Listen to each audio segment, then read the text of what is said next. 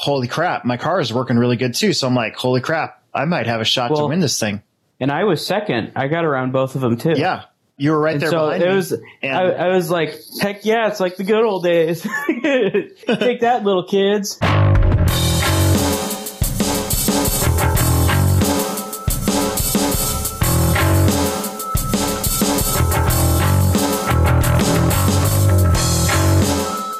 All right. Hey, this is Alex Sturgeon with the Hobbytown Hobbyplex here with my faithful companion, Will Brinton. And we're here to talk about stuff going down at the Hobbyplex and maybe a little bit of just life in general. PivotLending.com sponsors the show, makes it weekly for us.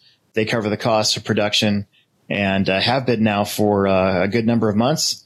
And if you call them up and get a hold of Don Zoller for either a home loan or a maybe a refinance, something along those lines, you can get yourself a $500 lending credit or 0.125 off of your rate. And that's a huge deal. We've already had plenty of people, it sounds like, take it up, which means that people are listening, and which also means that this thing will get paid for at least a while longer. Yeah. So go buy a house. Yeah, go buy a house. Speaking of that, remember how I was talking about finding a house with like land and stuff? Yeah. A house came up. My sister sent it to me north of here. $2.5 million, Will. Yeah, just go buy it. You got it in the bank, right? Yeah, that is not happening. My heart was crushed. I was like, oh, that place is awesome. And then I looked at the price. I'm like, holy crap. It better be awesome. Does it have a pool? You know what? I didn't look. I saw the land, the acres, and then I saw the house and went, oh, that's pretty. And that's and then I saw the price. And then I was like, shut the door. How much land is it? It was like 87 acres. That'd be sweet. Yeah, that would be totally sweet. But if I don't have $2.5 million laying around. Just like sell a couple Bitcoin.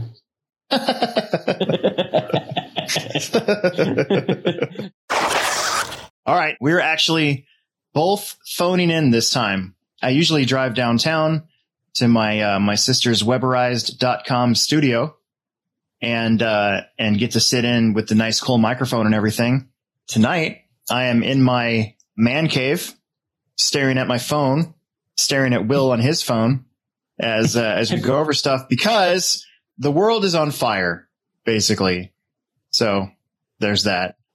Downtown Omaha is a dumpster fire in the metaphorical sense.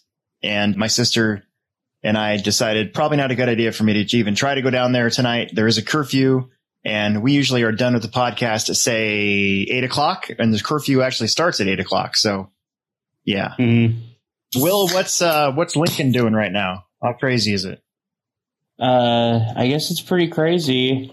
Well, I actually drove back from the Plex on Saturday. There was already something going on at the city county building, and I pass it on my way home on 9th Street every time I come back from the Plex, or 10th Street, rather. And it was... I mean, there was a ton of police vehicles there and blue lights everywhere, and it's hard to process. Yeah, no doubt. I'm very frustrated with things right now, and I'm pissed off that it's starting to affect things at the Plex a little bit. We're going to go over how this upcoming weekend summer series is being modified slightly to still with the COVID-19 stuff. It's not even has anything to do with the craziness of protest and riots. Protesting, I'm all down for. I pretty much agree with it completely. The riots suck. You know, there's just stuff that people work their whole life for, and it can get ruined in a matter of hours. You know, mm-hmm. I think what bothered me the most, and the problem is I'm sure some of it's fake, and I'm sure some of it is got to be some sort of disinformation or maybe even some sort of, I don't know, like Russian hack or something like that. But it said, you know, I've seen some stuff pop up that threatened, you know, where I live, way out here in middle of nowhere outside of Omaha, you know, mm-hmm. and that really does bother me because I wouldn't be prepared for anything like that, to be honest with you. You know, I'm not. It scares the hell out of me, honestly. So it's just weird to have this thing going on now juxtapositioned against the 3 weeks of awesomeness that we've had. Like just when it's like when we come back when we're racing and like guys yell at each other on the driver's stand. You know, yeah. Like we finally got back. Yeah, it's weird because like the first week we were back, it was like I was euphoric. The second week we were back, I was having a bad day. It's like I just rolled out of bed on the wrong side and just was having a rough day to begin with. And then last week it was like euphoria again. Everything was going well and everybody was happy and the racing was good. Mm-hmm. Everybody's super happy with the new track. You know, I don't know. Yeah. Just things were getting awesome again. I thought we were kind of seeing the light at the end of the tunnel with the COVID. And I think this weekend will be a nice distraction again from everything else going on out there in the world. So I think we're still going to have a decent, race day, and it'll be nice to get more of the gang back together all at once. I'm looking forward to it. And, we should probably talk about what's going on with our seating arrangements, pit area, all that stuff. Coronavirus update. The first Monday of the month, I'm in with a manager's meeting with the owner and with the general manager, Tim. And, lately those once a month meetings have become more than just, what's going on behind the scenes at the Plex with the regular store stuff, but also with how we're going to handle racing. And so last month, we kind of announced, hey, we're going to start racing this day. We're going to use online sign up. We're limited it to 30 people because that's how many pits we have. And that seemed to work out. As the weeks progressed, we've had 3 really good club races. Mm-hmm. And as the weeks progressed, more people were bringing, their kids. So the entry count kind of increased. So I'm just looking at it. And on the 16th, we had 61 entries with 32 people. On the 23rd, we had 76 entries with 38 people. And then on the 30th, we had 81 entries with 42 people. And I think people would look at that and go, wait a minute, aren't you guys breaking the rules? And no, we weren't, because there were a lot more family members and kids there every single week as it progressed. So since they're from the same household, they can all share a pit table. It's kind of like going to a restaurant and sitting with your family at the same table, Right. Yeah, exactly. Starting June 1st, the state of Nebraska, and this actually came out a couple weeks ago, but the state of Nebraska issued some new guidelines, and one of them, and this was the one that we were actually interested in, was capacity level. And instead of, 10 people, it was now 25% capacity. So the Hobbyplex, the capacity of the pit area is 307 people. So you divide that up, 25% is about 75 people. And that's kind of what we went with. Well, then it just so happens that the amount of pit tables we have now, if we let them all open up instead of every other one like we've been doing, if we let all the pit tables open up, there's 76 pit spots down there, not including mine. I put on RC sign up today. I made a post on the Summer Series page explaining what we're doing, how we have to limit it to 75 people or households. So I can tell you already that since I did that, which was about 4:00, so that's been on for about 2.5 hours now. I looked and I thought it was up to like 50. Yeah, it's at 55 right now. So who's the last entry no doubt right now? Tim Sutherland was the last one that I saw. Looks like the Vanderbeeks got in there, both Mac and Alex. But since I last looked, I looked at number 41, and yeah, you got Kinzer. The Pavels went in there and did that for him. Brian Morey and the Vanderbeeks. Corey Tannehill just went in there and did his. The Hutch group all got in there. I had to manually add one of them because they don't have an account. So yeah, I mean, just within 2.5 hours, we're at 54. So no doubt that 75 is going to fill up awfully quick. And it sucks, but at the same time, if you go back into Live RC and you go all the way back to last year's Summer Series races, round 6, our last round in September, had exactly 75 people. And the first round in May had 75. And then sometimes in the summer, I saw as high as 87. And I think that was our August round, had 87 people in it. So somebody might be left out, but I think a majority of who would sign up and come are people who would already sign up and come. Maybe we'll get some new people as well, but that's kind of what it looks like. And it doesn't have to remain at 75 people because, again, if you add in family members, kids, that sort of thing from the same household, you're going to have more than that 75 people count. Right. So hopefully we only have to do that for June, Yeah, hopefully. And then I had some people questioning about this curfew thing here in Omaha. And hopefully by the time, this comes out, on Friday or Saturday, the curfew will be a thing of the past anyways. But if it's not, we'll try to figure out a way to deal with it. I think technically we actually are outside of city limits. So we got that going for us. Which is nice. That's one nice thing about buying stuff locally at the Plex, because we're outside of city limits. We're a 2% lower tax rate. That's actually, if you buy a Trax Max or something, that's quite a bit. Yeah, we've mentioned that to people.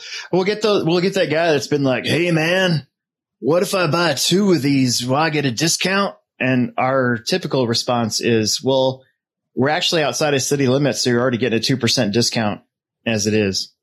Yeah, that's pretty cool. Yeah, not too bad. What's new? Can you think of anything? So we got the Summer Series stuff out of the way. Can you think of anything new? Any new products? Associated just released 2 little 28 scale cars today. Really? I didn't even know. Those things sell like crazy at the Plex. And we've had the RC10 Jam and J Halsey paint job. We've had the little SC28s. Those have been, real popular. Those are really good sellers. So these 2, one is a Truggy, and then one is it's a CR28. So it's like it looks like a mini crawler. They call it a trail truck. So it's probably just the same chassis, just different body and tires. But it's still cool though. They're repurposed something like that. The T28 Truggy RTR. What's it going for? I was trying to find a price. It says available in June. I bet you it's going to be probably about 50 or 60 bucks, just like the rest of them. Yeah. That's my guess. And then probably same thing for the other one, the CR28, probably be the same thing. So that's pretty cool. Other than that, I'm trying to think of anything groundbreaking that's been new. Yeah, there's really hasn't been a whole lot to talk. Oh, what? Well, yes, we do. Byron's. Oh, yeah. Okay. Yeah. See, this is what happens when I don't write stuff down. So the big news of the week, I think it came out last Thursday, was that Byron's Fuel is discontinuing the fuel, or Byron's Originals, I should say, is discontinuing Byron's Fuel. Yeah, I seen that. And yeah, not a lot of people are racing gas. So does that mean even their airplane fuel? Yeah, all the fuels. Yep. All the fuel shut down.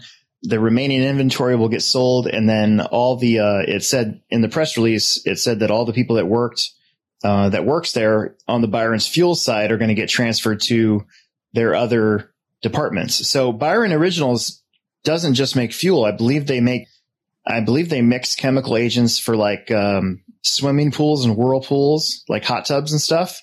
And then I think they have a plastic injection molding facility. Yeah. I don't know. That was kind of a shocker. But at the same time, the price of fuel has gone up so much.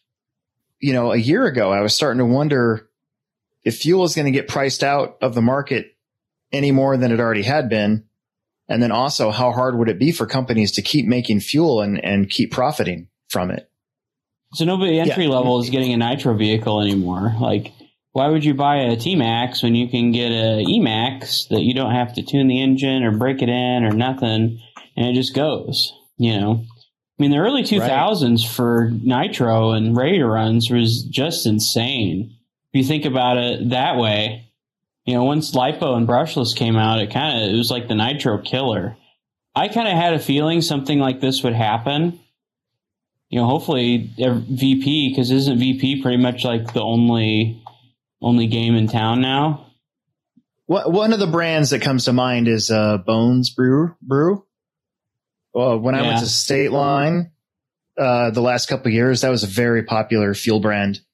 But yeah, I don't even think Sidewinder is that much of a thing. Have you seen anybody run Sidewinder fuel lately? I haven't.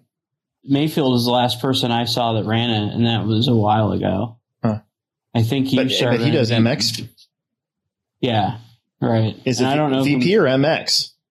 I think it's MX. I would think that the MX engines comes with MX fuel, but I wonder who makes MX fuel.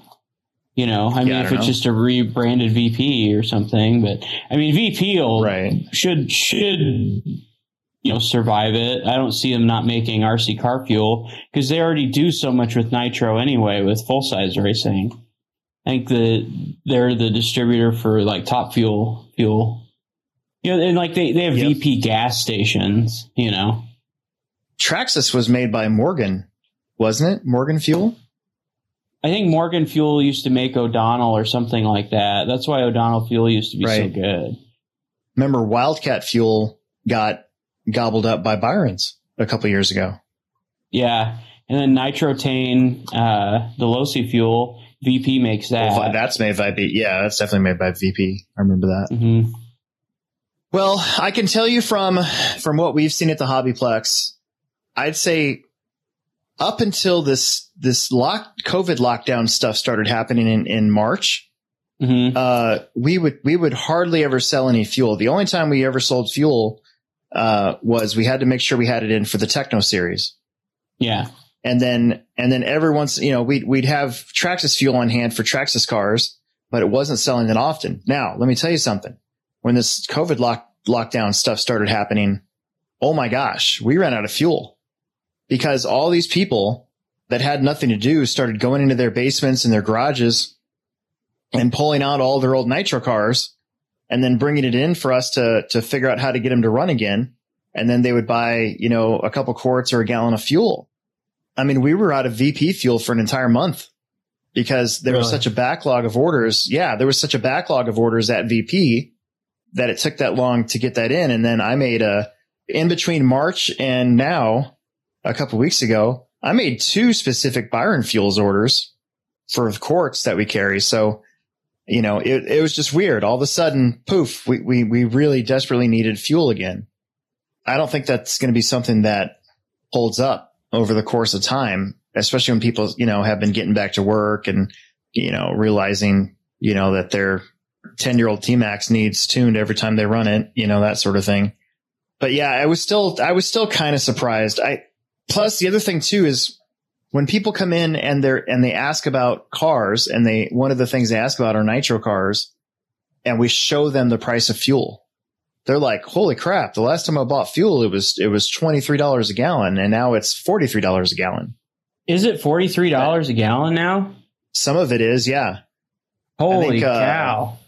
I think our VP 30% is about that price. I think 20%'s maybe $39 a gallon. And then Traxxas fuel is $50 a gallon. What? Traxxas fuel is unbelievable. Yeah, I haven't bought fuel across the shelf in a long time, but yeah, man, it's up there. I didn't even afford to run the thing. Exactly. And that's kind of the big news about that. It sucks to see another industry. I don't know. What's the word? When you talk about fuel barons was always. Yeah. Right. The legacy, I guess. Novak closed, but, cause they were, like you were saying, they were one of the first ones. I remember guys saying they'd mix up their own fuel and it's like, I don't know if I trust that, but you know what I mean? But, hang on a second. Hang on.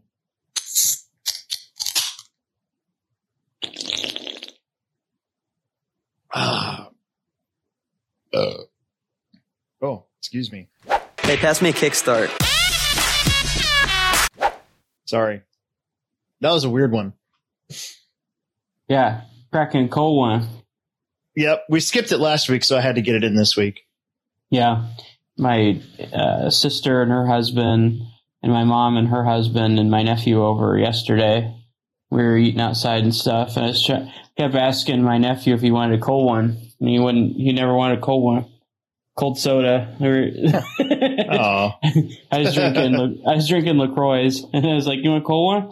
And he started sitting in this little chair. I found this little chair that was mine when I was a little kid. And I was like, "Sit in this chair. You're relaxing. You need a cold one." And he wouldn't do it. Oh. I was so disappointed. Did you listen to last week's show, the edited version? Yeah, you bet.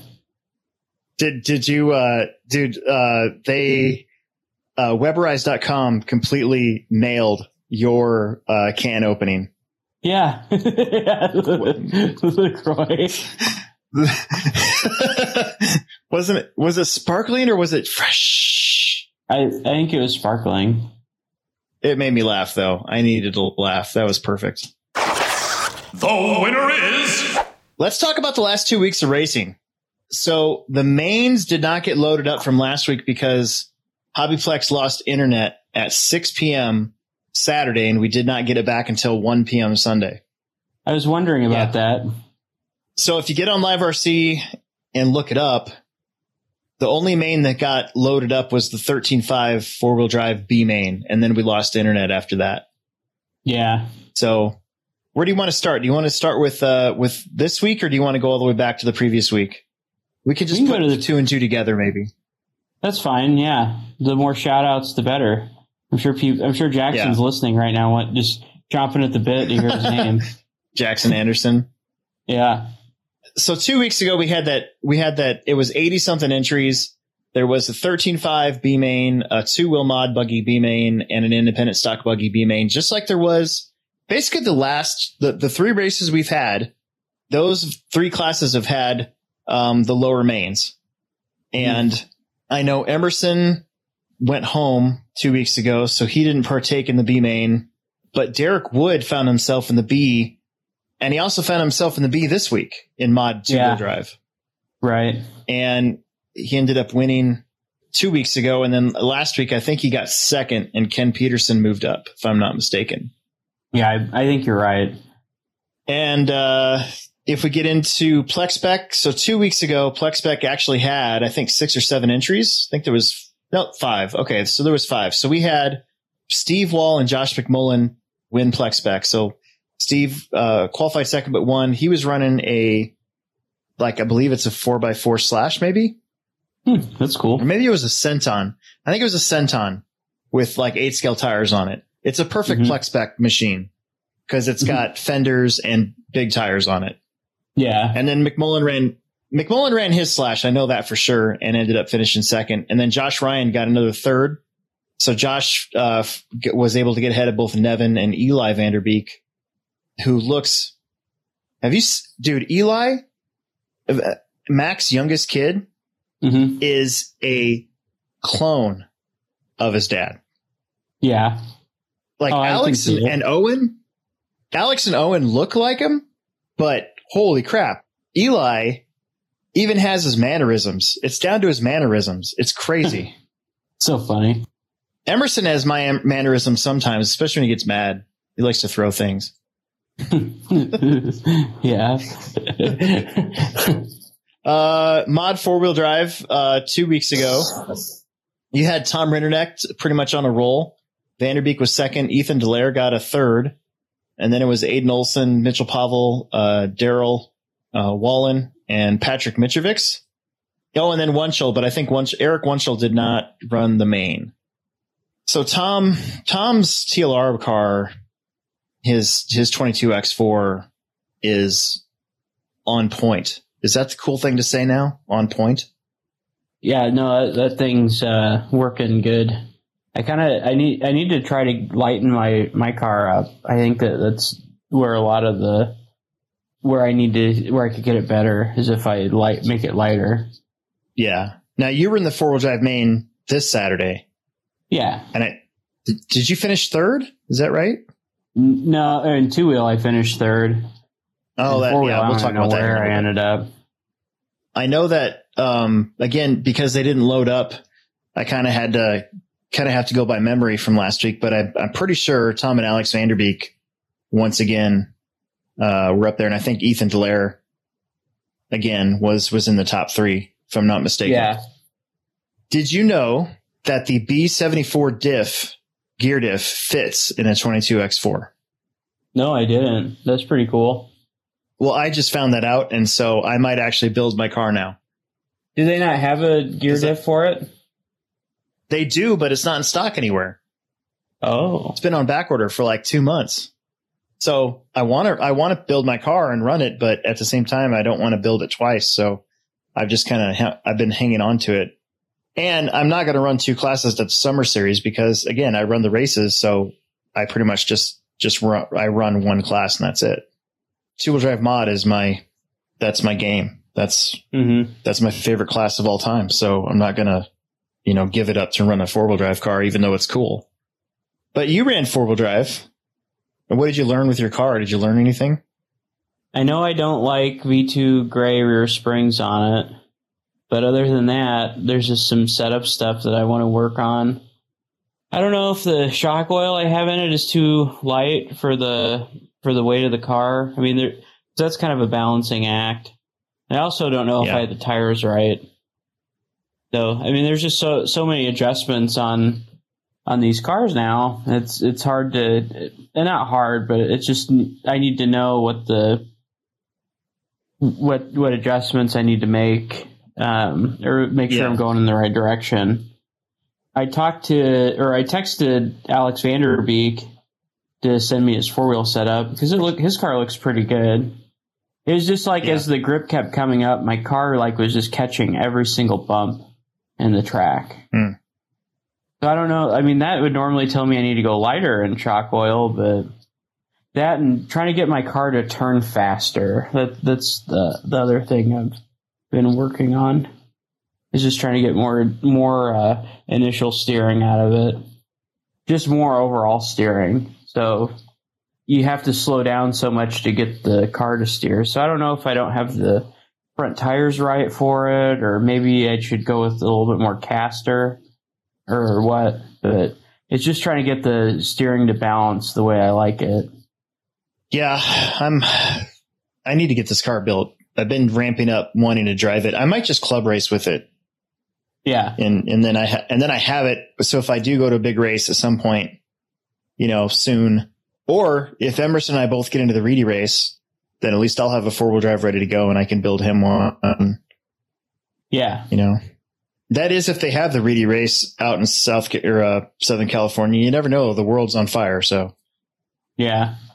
Right. It'll be 2021, stock, so it should be fine. Yeah, dude, 2020 is just, it's like I was trying to make a post today that conveyed, like when I was sharing the summer series stuff, I was trying to figure out what to say to convey my just astonishment by what this year has done so far. And it's like an Acclaim video game. Remember the Acclaim brand? Some of the worst video games have been made by Acclaim, if I'm not mistaken. Like, it's one of those brands where you're like, do I really want to spend $60 on this? Yeah. 2020 just keeps on getting these ridiculous levels added onto it that just are worse and worse and worse. Yeah. It's like, but wait, there's more. Yeah. And, I thought it was going to be Murder Hornets, as I'm sure other people did. But no, enter race riots and like serious rioting, Yeah. I don't know. Murder Hornets would be pretty welcomed right now. All right. So we're going to take a moment to hear from our friends at pivotlending.com and either David Olson or Don Zoller, or maybe both. You never know. So we'll let them take over for a second. Woo! And now, a word from our sponsors. Yeah! This is a Pivot Lending Update with David Olson and Don Zoller. Get some. When we talk about the actual rates, can you equate that into actual dollar terms, what that means for a person buying a house, what they're actually going to owe or save if they get, a really good rate versus a not so good rate at the end of their 30-year, if they stay there and there that long? Yeah. So that's a great question, because there's a lot of folks out there that are waiting to refinance until the rate drops 1%. Mm-hmm. And it's all a function on loan size. So if you have an $80,000 loan, you really almost need 1.5% drop. If you have a $400,000 loan, you can make a 0.5% drop. So quantitatively, yeah, we can figure that out. Typically, if you're at a 1% drop in rate on 200,000, you're probably looking at somewhere between $70, $100 a month, somewhere right in there. In fact, what we'll look at doing, we'll do a break-even analysis on it. Right. We talked about that before. Yeah. So it makes sense because, again, if you're below $100,000, I mean, it takes several months to break even on that. So it may not be in your best interest to refinance. So, but as far as the market movement goes, right now, rates are kind of stalled a little bit because of the issues we're having in servicing and in sub-servicing. With the last stimulus package that came out and the protection and allowing the borrower to skip payments over the next 3 to 6 months, in the servicing world, you have 2 schedules of payments. So if I'm receiving payments and I'm a bank or I'm working on behalf of the bank, there is actual, and then there's schedule. So actual means that as the payment comes in, you make the payment to the investor, which is Fannie Mae or Ginnie Mae, or you make the payment for them on their behalf. If it's schedule, if you don't receive a payment as the servicer, you still have to make the payment for the borrower. So right now, there's a lot of servicers out there that are on the hook for the next 6 months for making these payments for everybody, and it's created a huge issue and kind of a bind on their side, because they're like, look, we're not taking on any more additional volume right now because we're already covering the current slack that's going to go into forbearance over the next 6 months. And we're concerned that any new loans that we put on the books, that immediately that borrower is going to go into forbearance. So right now, and I know that it's FHFA, which is Federal Housing Finance Authority. So they regulate Fannie Mae and Freddie Mac as far as get the guidelines go, and they're looking to put some relief into the servicers as a backstop so that they'll start buying loans. So it's kind of a weird time. David Olson, NMLS 16099. Don Zoller, NMLS 277589. Pivot Lending, NMLS 109995. We return you now to your regularly scheduled program. Let's talk about stock truck, shall we? It's 13.5 truck. I guess you could call it super stock. But 2 weeks ago, we had, I think there was 5 or 6 of them, plus Bryson Pavel running his 4x4 stadium truck, getting ready for the summer series. And Brian Cox ended up winning that one.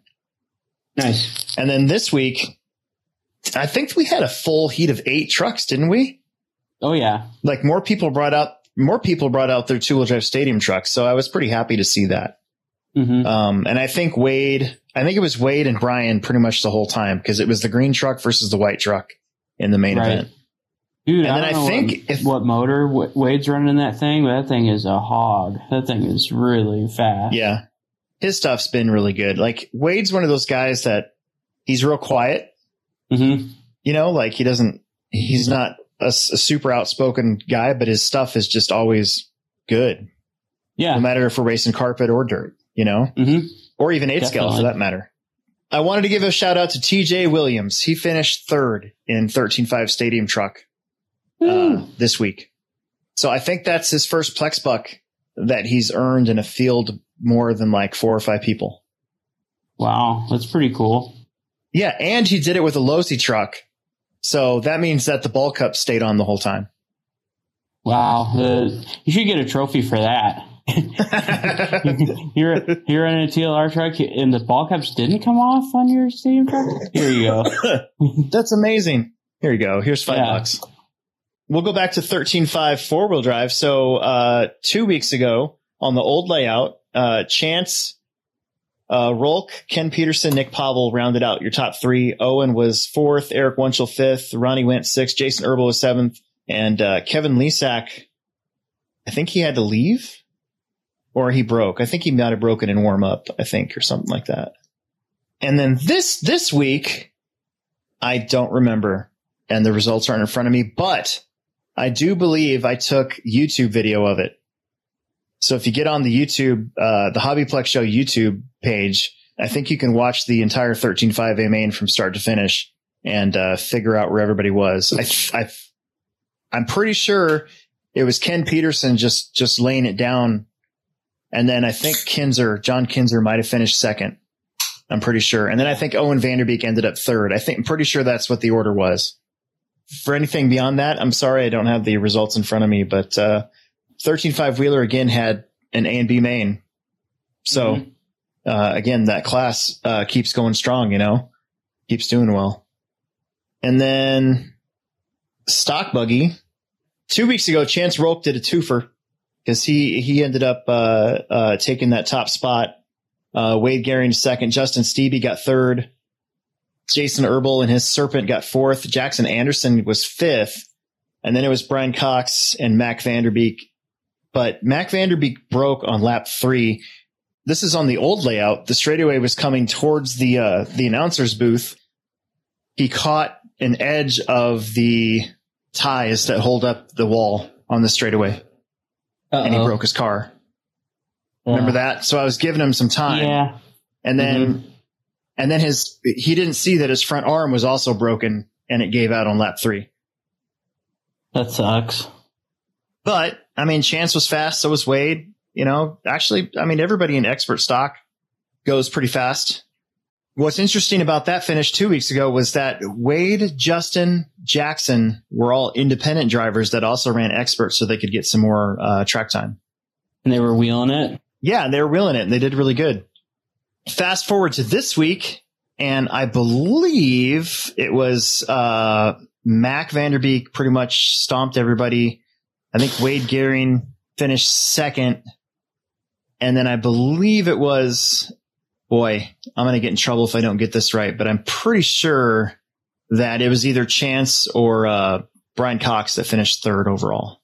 But again, without the live RC results in front of me, I honestly can't remember. But remember, this week on the new layout, Jackson Anderson qualified really high. I think he qualified second or third. Yeah. And then he kind of fell back, but he was doing pretty good. So I drove his buggy after the races, and it's like it handled okay. Like there's nothing wrong with the handling, but it was like I had just driven Corey Tannehill's new B6. That thing was fast for stock. And then I drove his. It's like, dude, if he had a motor, he'd be doing a lot better. Oh, no, Peevler. Wasn't Peevler there? I think Peevler might have gotten third. Yeah, I think you're right. Dude, the only reason why I remember that now is because Jackson Anderson had about a quarter of a straightaway lead on David Peevler on the straightaway, and Peevler almost passed him at the end of the straightaway. And the new straightaway is maybe 70 feet. Yeah, it's a lot. Well, it's the same length, but it just looks longer because it's all the way back there now. It's all the way back there now. Yep. Yeah, I forgot David was there. So David Peevler, I think he ran. I can't remember if he ran truck or not. I think he did. Saturday is such a blur. It went by so fast, and without the results, it's hard to jog my memory. Yeah. But I know he did good in regular stock, expert stock, so I know we were there. Let's get into mod buggies, shall we? So 2 weeks ago, the last time on the old layout, and it was Tom Rinderknecht again, getting a twofer. Alex Vanderbeek was second, and Ethan Dallaire finished third. And then I finished fourth, you finished fifth, Aiden Olson sixth, Mitchell Pavel seventh, and Derek Wood eighth. What I remember about the main 2 weeks ago was I somehow qualified third after a horrific first qualifier. That's when I went a little bonkers.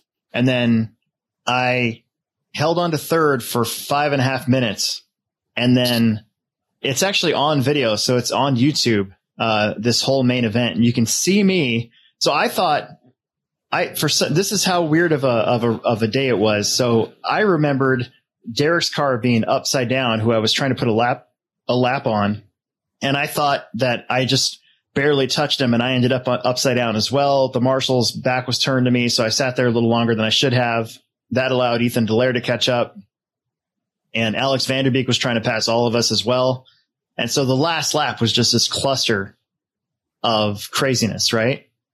No, absolutely not. If you watch the video, I am, I get a slide job from Derek Wood in the corner and ended up on my lid. Really? Yeah. That's too bad. Well, So- you could have had a race like mine where I got ruined in the first corner and had like a 10-second marshal. Right. So we talked about the first week back and how I may or may not have bumped him a little bit to get third on the last lap. Well, he swears up and down he didn't do it on purpose, but Derek pretty much cleaned me out on the last lap 2 weeks ago. And so I went from third to fourth, which is still, with the day I was having, in retrospect, I was actually pretty okay with that. So Right. I still beat you. Yeah. You sure did. Probably shouldn't have though, because I'm looking at the. Well, you know what? My fast lap was a 19.7 2 weeks ago, but my consistency was 91.65, and it was all because of the last two laps. All of Right. it. Your consistency was actually higher.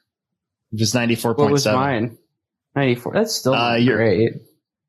Still not great, but it was. I mean, it's a whole 4 percentage points higher than mine was. There's been races where, like in the past, where I was running like 98.9, 99.1% efficient. Like it's where you have a run that's like a 6 minute run, and your fast lap, your top 5, your top 10, and your top 15 are all 1/10 of a second apart. Those are like the best. Or if you can make your top 5 match your fast lap, that's good. Oh yeah. That's really good. That's what I strive for. I haven't gotten there in a long time. I feel like I haven't gotten there in a long time. So if you fast forward to this week, we had a brand new layout. So the track was just getting better and better every time we ran on it. It was way smoother. The jumps were more oriented up for 10th scale.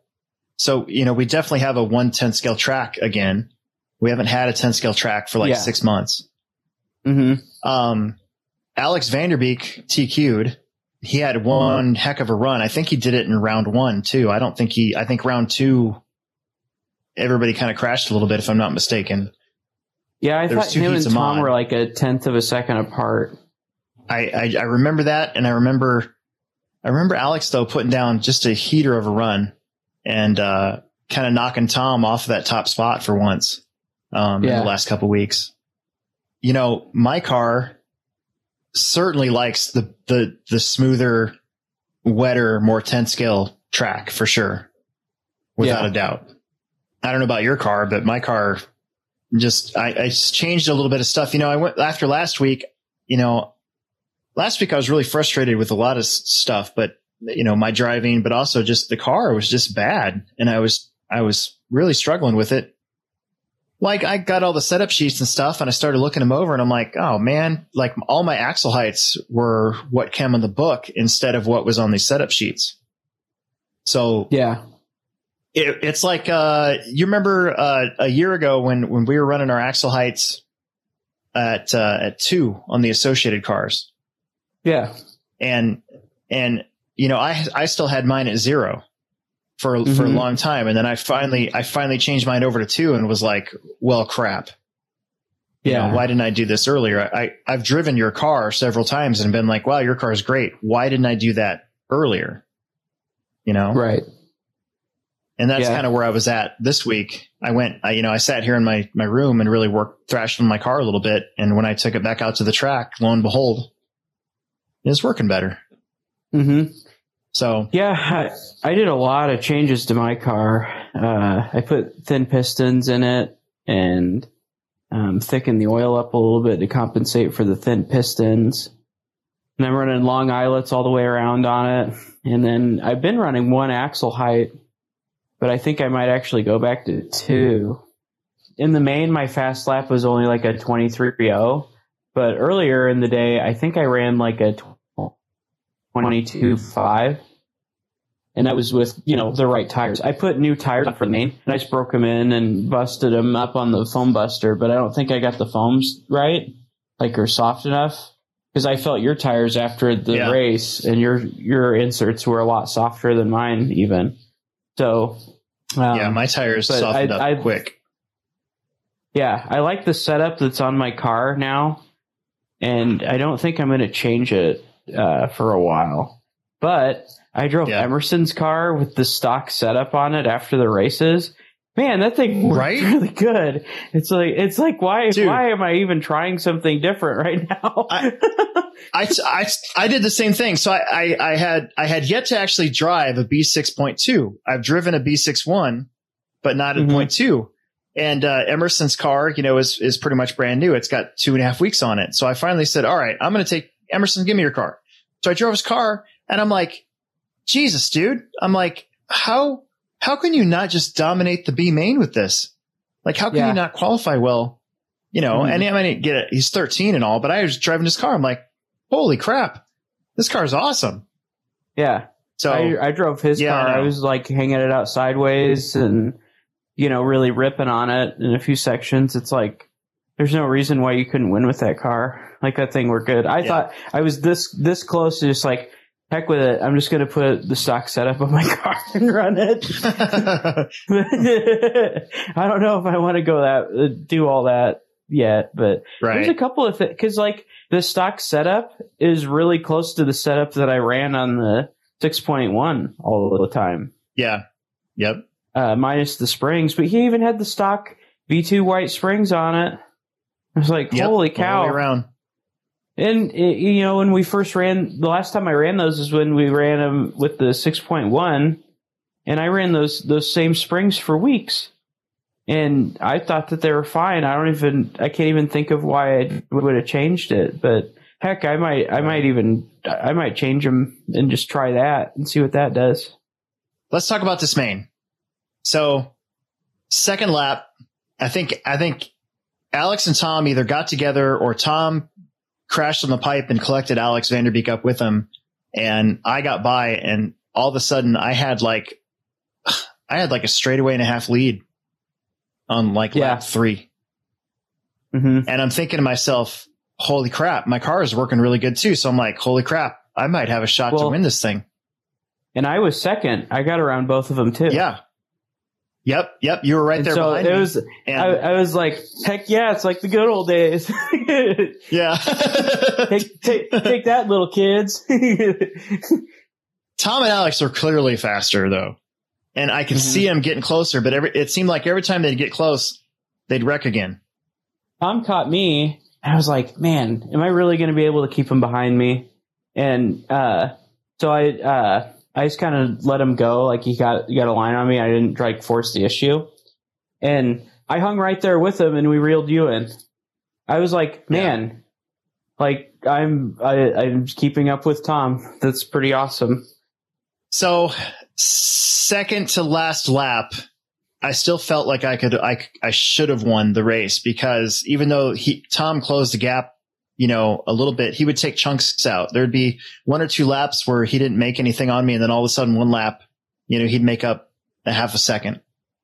Mm-hmm. And, there's that new section where it's that really tight switchback. And then you go over that little baby double, and then you got to jump up to the top where the old straightaway was. And then you go over that next double that turned kind of wonky for the day. Yeah. Mm-hmm. The front of it got kind of dug out a little bit. Well, for me, there was a spot that I was aiming for every lap that I could kind of jump up and then land, let my car settle, and then be able to do that double. And on this lap, I landed a little bit too long, and my car kind of bounced, and it started to turn into the pipe. And so I had to let off the gas, hit the brakes really hard, and recollect everything. And it was that moment where I lost that race. I think if I wouldn't have done that, I don't think Tom would have been close enough to pass me. But because of that, the next lap, he was close enough to make a move. What was fun though, is I got him back on the next corner, and then he got me back on the next corner after that. So we swapped the lead like 3 times in one lap without wrecking each other. And then the race finished. But it was kind of like what you said earlier. I was actually like, okay, this feels good again. I remember what this was like a little bit, you know? No, it was definitely good to be up there. Alex Vanderbeek was making a really hard charge, and I think he kind of caught a pipe or something. And he had fast lap by a lot. Yeah, he was running 21 tenths of a second. Yeah, he was running. He did 21.8. Yeah, which is annoying, super annoying. Yeah, but sure, you know that's why they're making the A mains at the Reedy race, right? Yeah, that's why they make the mains at the Reedy race, though. You know, so. But it was nice. It was Tom, me, you, top 3, and then it was Vanderbeek, Derek Wood, Aiden Olson, Ken Peterson, and then Ethan Dallaire just got totally hosed at the start of that race. And it wasn't by anybody. It wasn't by anybody. It was he hit the pipe on the very first corner and was stuck there. And the marshal, unfortunately, was a younger person who, you know, when I was up there looking the track over to give Owen the thumbs up on whether or not we were ready to go or not, you know, I kind of felt that this kid was okay because he had done okay throughout the day as far as marshaling goes, but he just didn't see him. And then instead of giving him the good marshal, or you put him on the other side of the pipe in an instant like that, you know, which we at the Hobbyplex, you know, if it was a roar race, you couldn't do that, you know, right. But at a club race, you know, you can use some common sense and be like, shoot, I didn't see him for, 5 seconds. You know, I'll put him here to make up for it. You know, we're usually pretty cool with that. Or there's a pile of cars or something. But the thing is if you did put him on the other side of the pipe, he would have been a lap down. Yeah, but we could have fixed that. But yeah, that's true. But anyways, so he didn't feel like continuing, and that's fine. You know, he did good. He didn't like stomp off or anything. He's just like, nah, okay. Yeah. You know, next week we'll have more. Next week will be a summer series, so we'll make sure we have all 10 quarter marshals out there instead of 8 or 7, and it should be better. Plus, we learned, you know, where the hot spots are for next week. It was kind of nice being able to race on the layout that we're going to race on for a bigger race beforehand, so we can work the bugs out. And that, you know, if anybody ever says anything, just, you know, that's not something that we normally do. But at the same time, it also came down to time period. Like that was when it was okay for me to be scheduled to basically not be in the store for 5 days. Because that's what it was. It was exactly. I was in the store Monday, Tuesday, Wednesday, Thursday, or Friday, for that matter. You know, let's see. We got independent stock buggy. So 2 weeks ago, and again, independent buggies had an A and B main every single week. So 2 weeks ago, Justin Stevie got in front of Wade Gehring, and then Phil Palmer got 3rd. Jackson Anderson was 4th. Tim Marks 5th. Darrell Wallen, Greg Million, and Joe Schnoes was in the top 8. And then this week, it's one of those deals again where because it's not on Live RC, it's hard for me to kind of remember, but I did film this race and had it. It is up on YouTube on the Hobbyplex Show YouTube channel, the whole thing.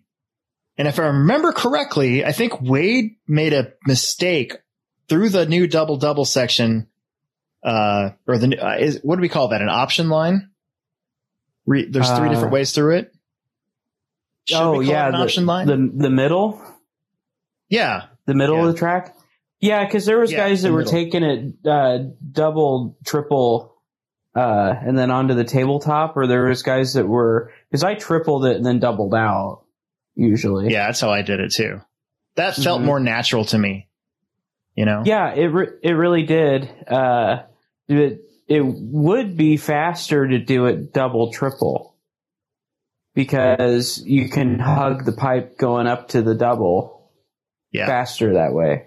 You don't have to come out at all. And I like early on in the race, I was probably only 1 car length off the pipe and triple it and downside it perfect. And then like as the race kind of like when you get to the last couple minutes, I was having to come out a little bit wider. I'm pretty sure Wade made a mistake there, and it kind of piled up the field. And I believe Tyler Brinkerhoff led a pretty substantial amount of independent buggy. But then after that, I honestly don't remember who won. And I should go back and watch my YouTube channel again just to see. But kind of the same group of guys in independent buggy again. And a lot of them are running expert just to get the extra track time, which I'm totally fine with. That's awesome. I don't know. It's just good to see, again, our independent buggy guys kind of have their own platform to race with and to show. So, yeah, I know Phil Palmer was up there too. He's doing good. 2 weeks ago, we had 10 e-buggies, and Ashton Abdul won the main in front of Tom Rinderknecht, and Mitchell Pavel got third. And Tom was having trouble in qualifying, so he qualified ninth. His car kept shutting off on him, but in the main, it held up the whole way. So he had to kind of get through a majority of that traffic. But Ashton Abdul is a really, really good 8-scale driver. Yeah, so, that's what he likes to do. He's very passionate. He had the highest consistency out of anybody in the race.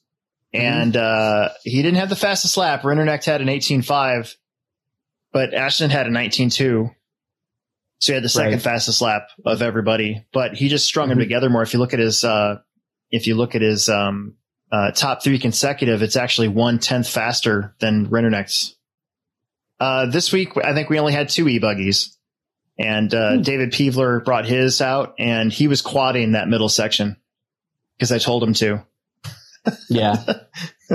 Because it was cool. Otherwise, those big cars, you risk having those things damage the jumps by nosing in. And if you just clear the whole thing, then it's not as big of a deal. Right. And then Ronnie Went got second this week. And then in I believe Bryson Pavel and Neville, they ran their 4-wheel drive truggies, and I put them in with the e-buggy just to save us some corner marshals. Yeah. Whew. So there you go. We got through our race results.